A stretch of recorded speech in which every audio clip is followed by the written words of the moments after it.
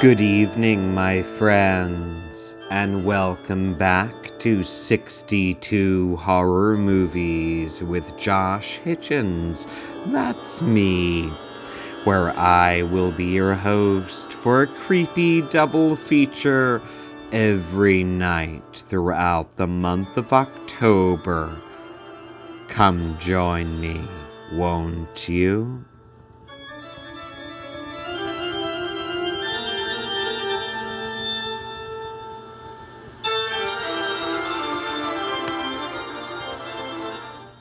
Tonight is October 17th, and it is Scary 70s night. Because tonight on 62 Horror Movies, we are going to talk about and watch two movies that only could have been made in the 1970s. First, we are going to watch and talk about the Rocky Horror Picture Show. Of course we are.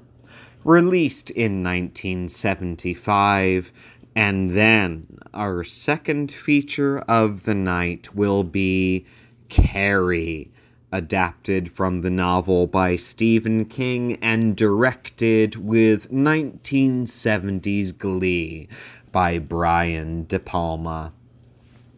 Released in 1977. So, the Rocky Horror Picture Show is a movie kind of like The Nightmare Before Christmas, where it's hard to talk about because it is so beloved by so many people, including myself. But I am going to do the best I can. I recommend that everyone who is interested in Rocky Horror, which I hope is everyone who's listening to this podcast, check out the book called Rocky Horror from Context to Cult. Excuse me, that is Rocky Horror from Concept to Cult. And it's written by Scott Michaels and Daniel Evans. And both Scott Michaels and Daniel Evans, for this book, interviewed absolutely every single person who was still alive at the time of publication in the late 1990s who had any affiliation with the Rocky Horror Show, the stage show, and the movie, and the productions beyond. It is a really extraordinary book. They interview everyone involved in the Rocky Horror universe, except for Tim Curry, because he would not talk to them at the time, because he did not want to talk about Rocky for a long, long time, but he did play the narrator in the Fox version of Rocky Horror that they produced. It's not good, but it's great. But it was great to see Tim Curry embrace his legacy, and we'll talk about Tim Curry's thoughts about Rocky in a little bit. But it's a terrific book, and it gives such a great portrait of how this spooky, queer, affirming, haunted phenomenon happened and took over all the world. Fair warning, it does use some terminology in referring to interviewing the actors who played the Transylvanians. The authors describe the Transylvanians with a word that is not acceptable now in 2020. And if you're from my tribe, you know what the word I'm talking about, probably.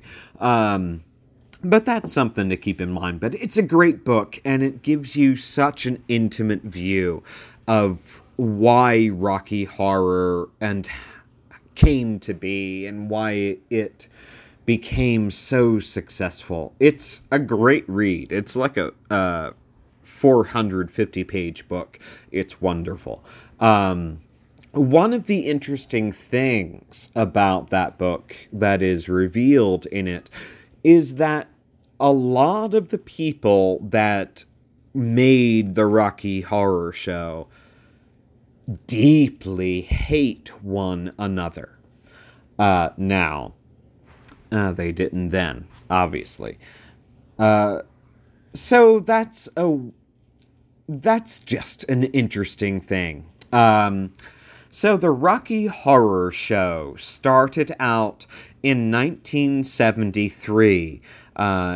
The book, music, and lyrics were written by Richard O'Brien.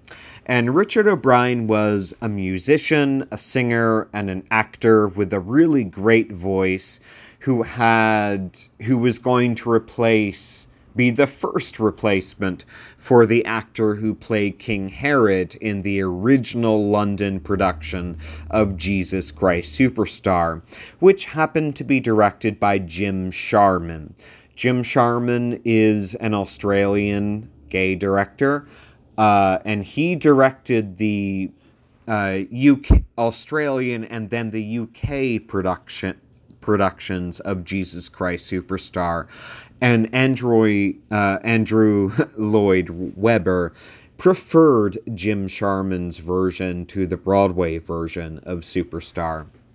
So Richard O'Brien was going to play King Herod, be the first replacement in this very famous and landmark production that was selling out, was critically acclaimed. And Richard O'Brien played King Herod for one single performance, because Richard O'Brien didn't want to play King Herod as he had been originally played, which was, if you know the show, it's almost always done this way, is this very effeminate gay man. Richard O'Brien wanted to perform it like a rock star, which is what he really thought he was. Lasted one performance, and then Richard O'Brien was fired. Richard O'Brien then started to write. He wrote this musical that was influenced by all the old horror movies and sci-fi movies that he had grown up with as a kid. And the Rocky Horror Show ended up being produced in the Royal Court upstairs. And for the folks who don't know, the Royal Court Theatre in England is the place for new plays in the UK. They have the downstairs theatre, which is where you have the sort of main stage shows, and then in the theatre upstairs, kind of what we would think of the black box, that is where experimental work could be done, and that is where Richard O'Brien's The Rocky Horror Show was done in 1973. And it ended up being directed by Jim Sharman, the same person who had fired Richard O'Brien from Jesus Christ Superstar. Jim Sharman had such a great eye for this piece. He really understood it. And the original stage production of Rocky Horror is so different from the movie and so different from what we now come to expect, in that the original stage production of the Rocky Horror Show was set in an abandoned movie theater that was haunted, and the opening song, Science Fiction Double Feature, was sung by an usherette character who was a ghost, who was, in the original production, played by Patricia Quinn, who also played the role of Magenta in the original production and in the film. And in the film, The Rocky Horror Picture Show, it, of course, opens with those lips singing Science Fiction Double Feature. Those lips that you see in the opening credits belong to Patricia Quinn. who sang the song in the original productions. But the voice you hear in the movie version, the Rocky Horror Picture Show, is Richard O'Brien, the original creator, even though it's Patricia Quinn's lips. And Patricia Quinn was pretty pissed about losing that song because she thought that was her big moment. She didn't think much of the role of Magenta. The role of Magenta really became what it was in the film itself. But if you read the stage script, Magenta's not really anything. But anyway, the production at the Royal Court Theatre upstairs, the opening night, was attended by Vincent Price, which is one of those delightful historic facts you could not make up. And the only reason for that is that Vincent Price's wife, the actor Coral Brown, was acting in a main role in the Royal Court Theatre downstairs main stage production at the time. And because the Rocky Horror Show, as it was finally named, the original title was They Came from Denton High, changed at the last minute to the Rocky Horror Show, thank goodness. Because it was a musical, a rock musical, it couldn't go on until the main stage play had finished. So the Rocky Horror Show in the theater upstairs did not go on until like 11 o'clock at night. So on the opening night of this show, Vincent Price and Coral Brown attended it.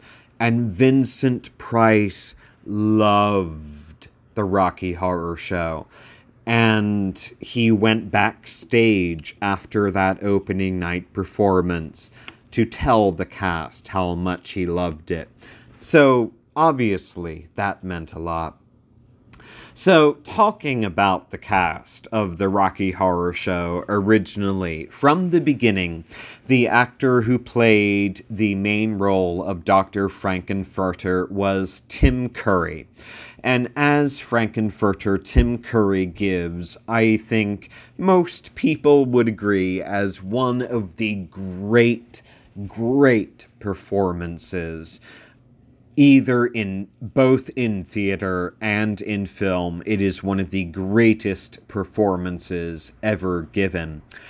And originally, when he was cast, Tim Curry actually auditioned for Frankenfurter by sitting at the piano and singing the song Tutti Frutti, by the way, and walked off with the part because he killed it.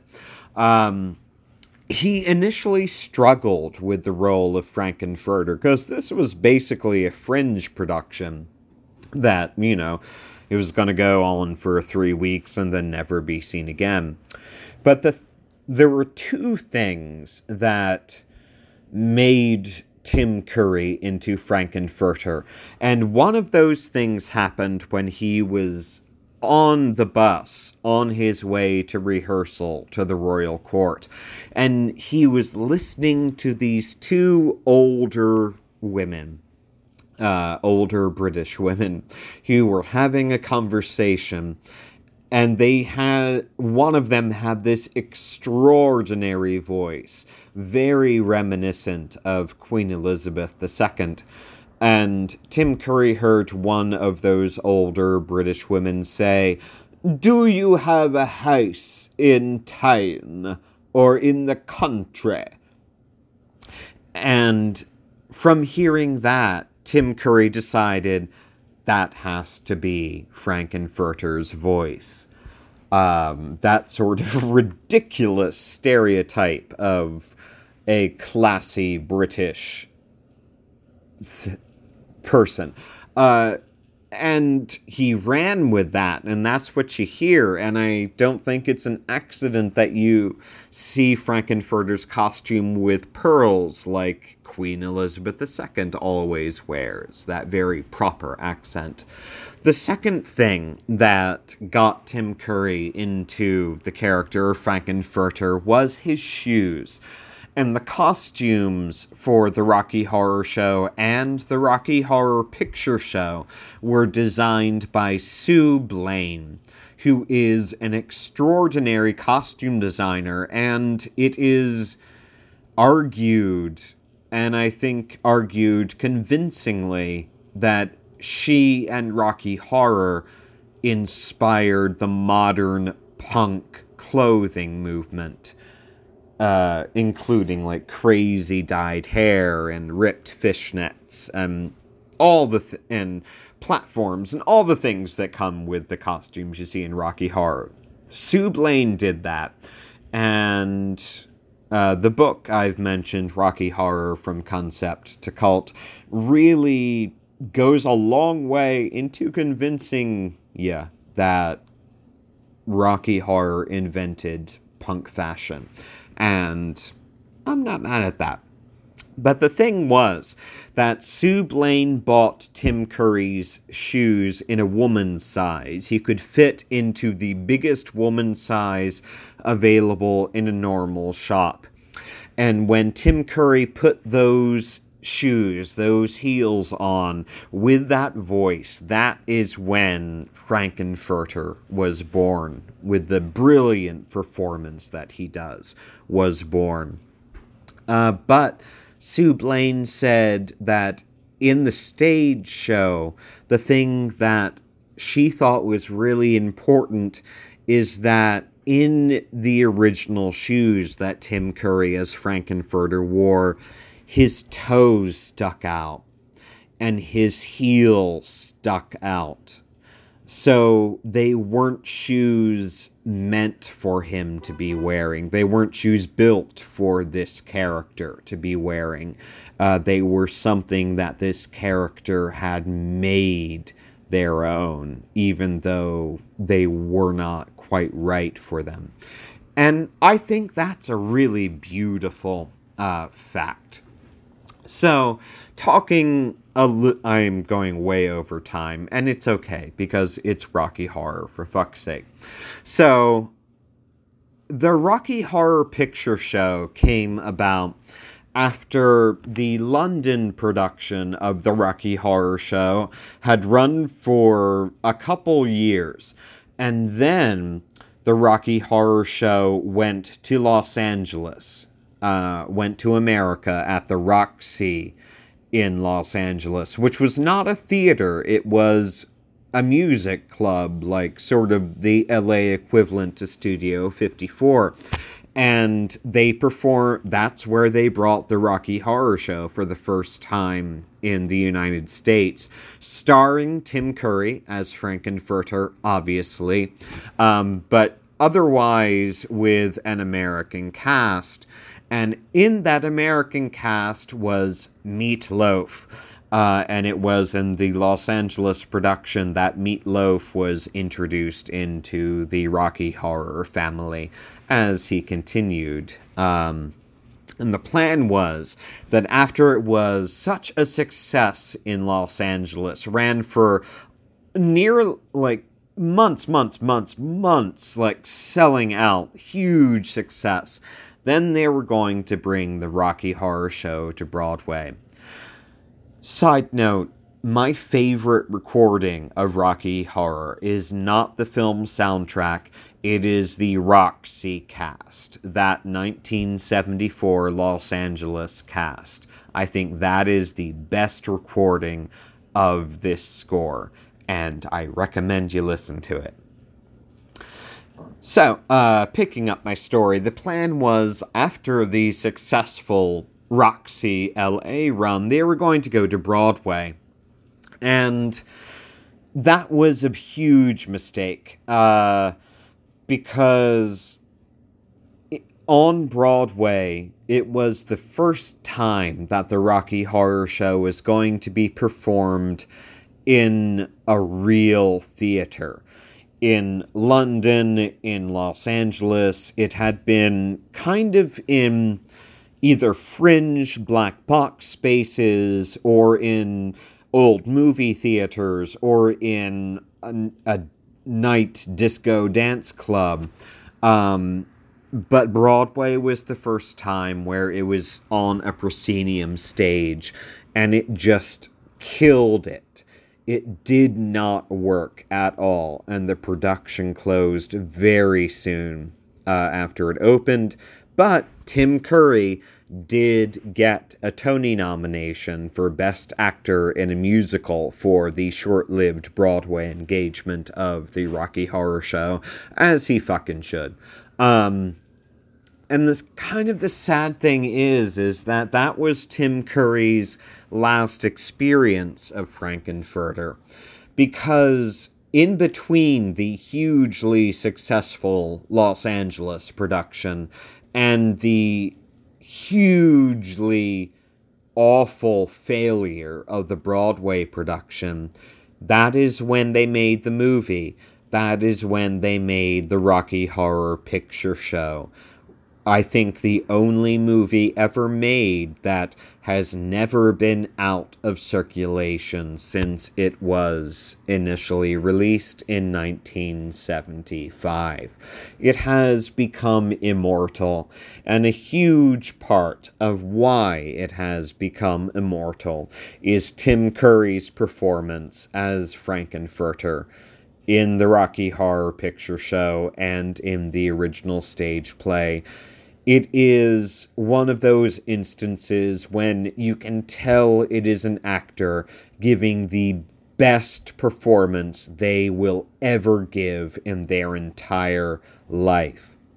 And Tim Curry has given some incredible performances since Rocky Horror, of course.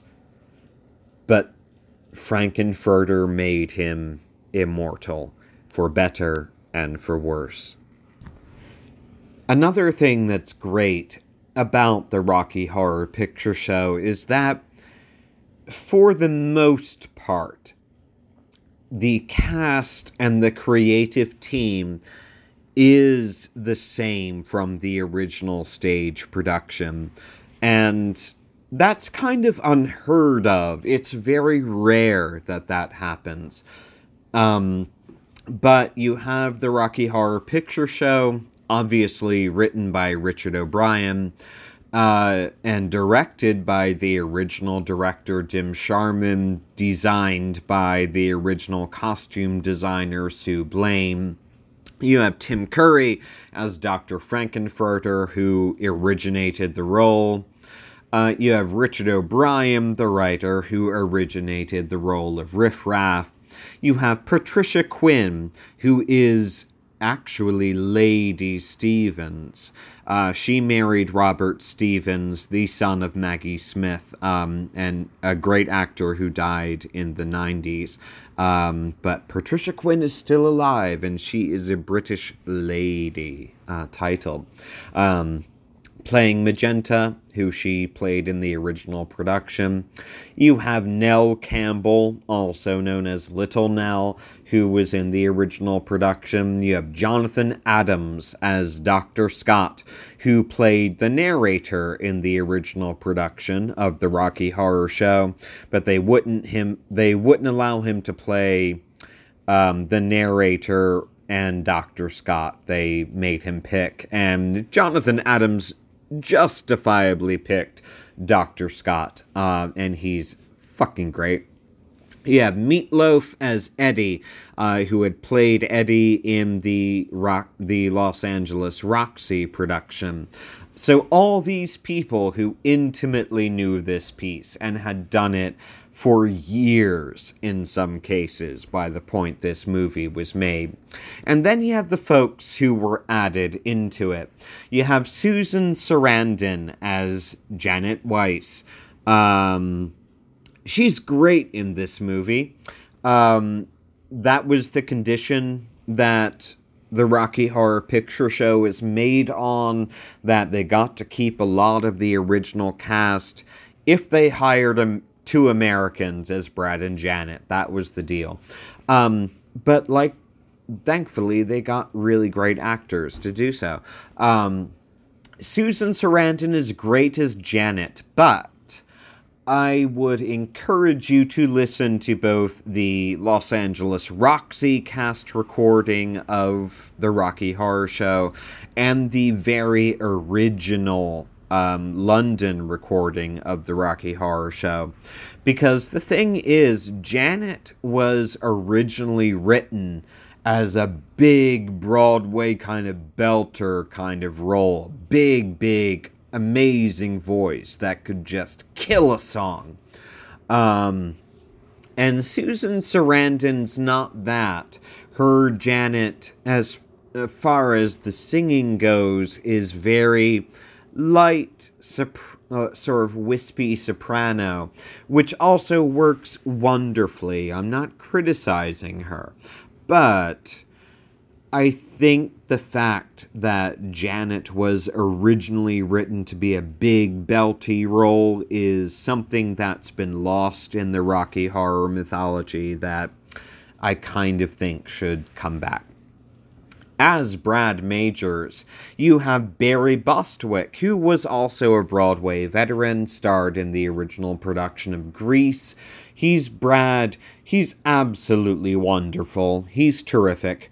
The original Brad Majors, incidentally, was an actor named Christopher Malcolm, who might be known to a portion of my audience for appearing as Safi's father in the British sitcom Absolutely Fabulous. He was the original Brad. And when he found out he was not going to play Brad Majors in the movie version of Rocky Horror, Chris Malcolm slammed down the phone. He was very pissed off. But Barry Bostwick is great, and he's really embraced the sort of, asshole in the call-out Rocky Horror fandom that has emerged, thankfully, over time. He's lovely. As Rocky Horror himself, you have Peter Hinwood.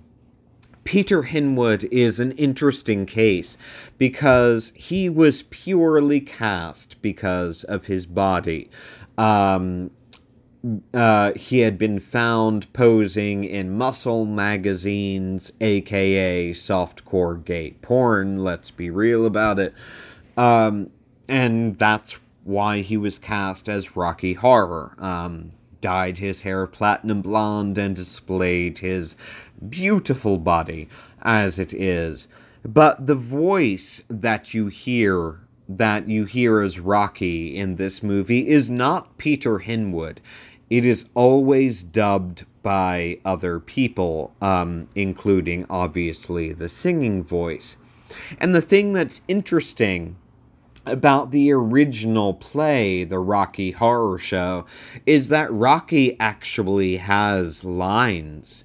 He's kind of a major character in the play, and he is not in the movie at all. So I think it's important to contrast the two.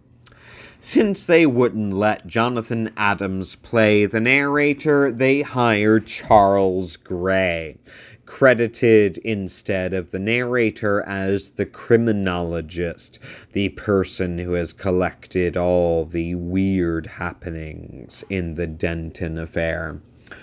And Charles Gray was a respected classical actor. You've seen him in so many things. He does so well at that upper crust British smarminess, that culturedness, that makes him such an incredible introduction into this world. Yeah. So, I have talked long enough. I could talk more about the production of this movie, but I'm going to say let's watch it. And if you want to learn more about the history of the Rocky Horror Picture Show, I recommend the book Rocky Horror from Concept to Cult by Scott Michaels and David Evans. It's a really incredible, very fun read. And for me, the Rocky Horror Picture Show, like it is for many folks, one of the things that made me feel that I was okay. I think it is one of the quintessential Halloween movies. It is one of those movies where the message it brings at the end, don't dream it, be it, is so relevant to so many people and always will be. Because Disney owns everything now, and Disney actually owns Rocky Horror, the Rocky Horror Picture Show. And they, unlike many of the other movies that they now own, they decided to not stop any screenings of the Rocky Horror Picture Show because they know the public would revolt, as well they should. Enjoy the movie, and we'll come back for our second scary 70s film.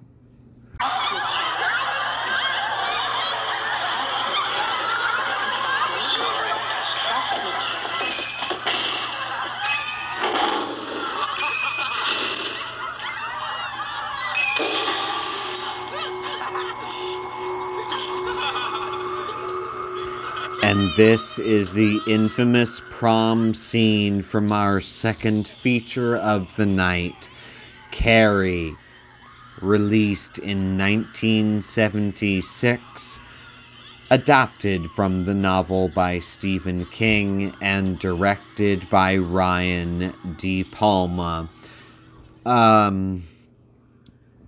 God, this movie could only have been made in the 1970s, much like the Rocky Horror Picture Show.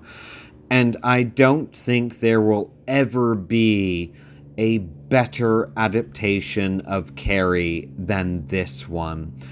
There have been several attempts to do it, and they've all been very tragic, and you shouldn't watch them. What you should watch is Carrie from 1976. And I know I'm cheating. If you are a regular listener to this podcast, 62 Horror Movies, you know that I promised that the second feature tonight would be Halloween with the Addams Family. And that's something I still recommend you watch. It's on YouTube. You can watch it for free.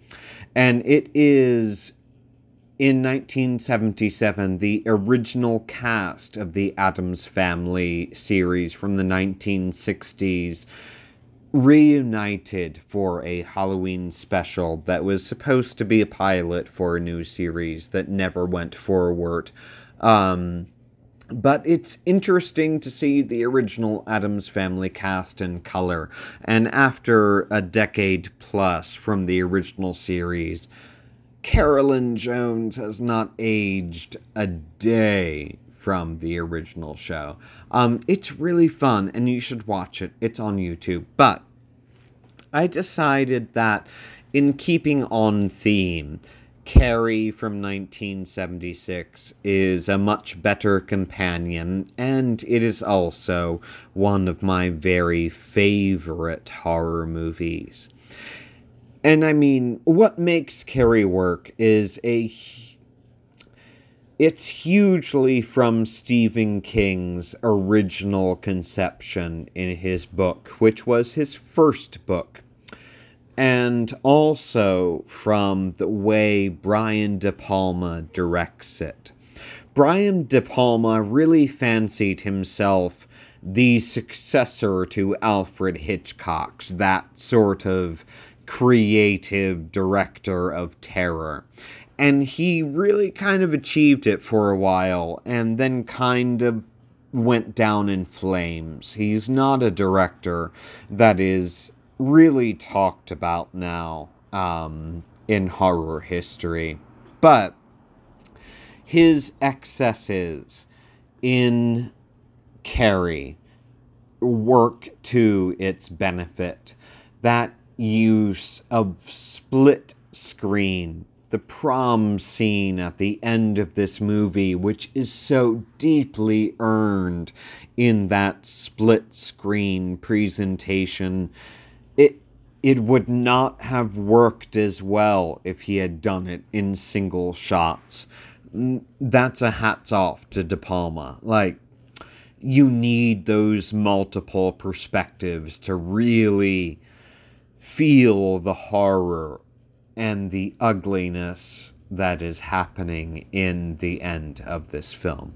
But I think what makes Brian De Palma's Carrie truly extraordinary is the main performances by Sissy Spacek as Carrie and by Piper Laurie as her mother, the religious fanatic Margaret White. Those two women give performances for the ages, I think, in this film. They are so good. Their scenes are so visceral, so uncomfortable to watch. You will never forget them. And Sissy Spacek was not someone who was supposed to be cast in this movie.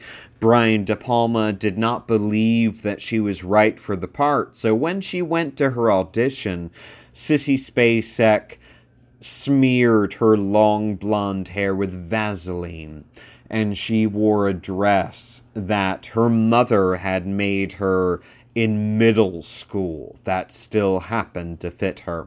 And that's how she auditioned for Carrie White, and that's how she got the part. And, I mean, Sissy Spacek is one of the greatest actors of the 20th century. She really is. But what makes her so incredible in the role of Carrie White is not just her vulnerability, not just the strength that she perceives when she realizes her powers. It's her eyes.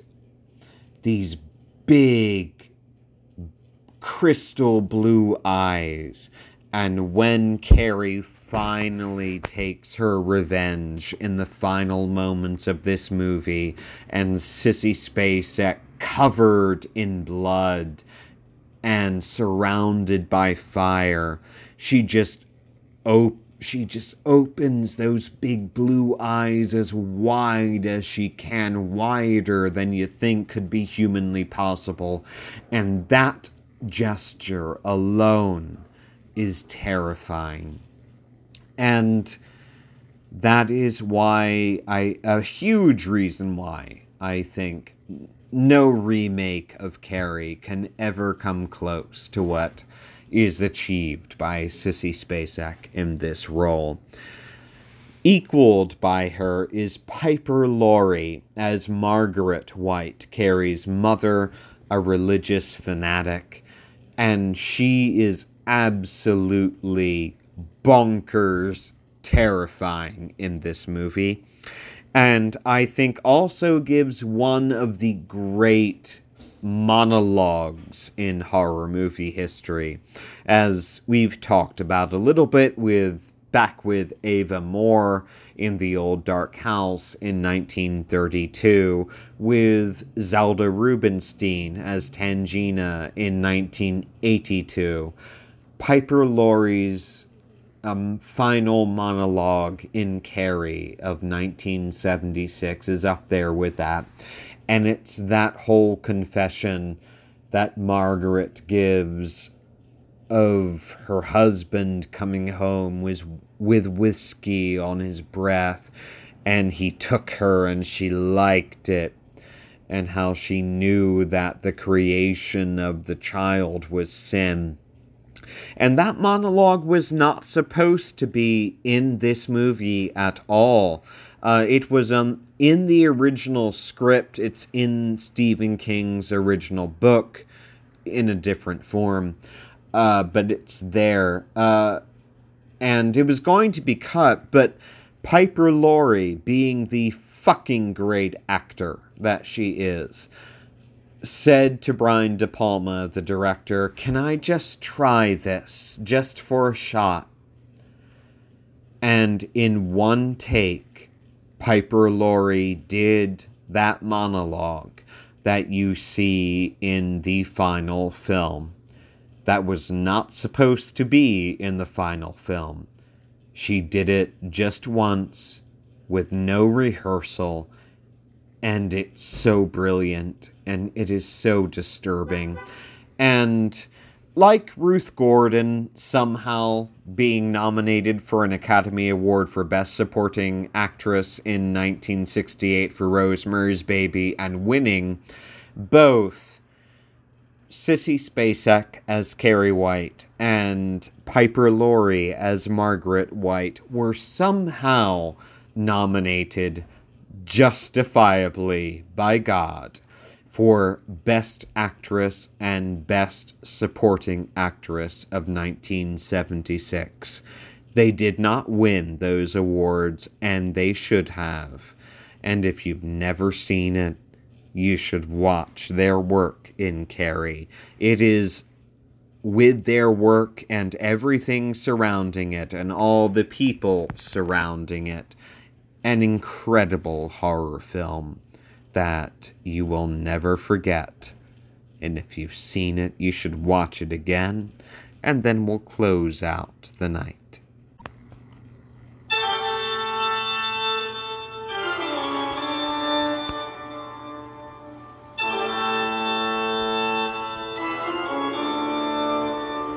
Thank you for joining me again for 62 Horror Movies with Josh Hitchens. That's me. Tomorrow night, we're going to go into dark dreamland and watch Suspiria, directed by Dario Argento, and The Company of Wolves, directed by Neil Jordan. Until then, happy Halloween, my friend.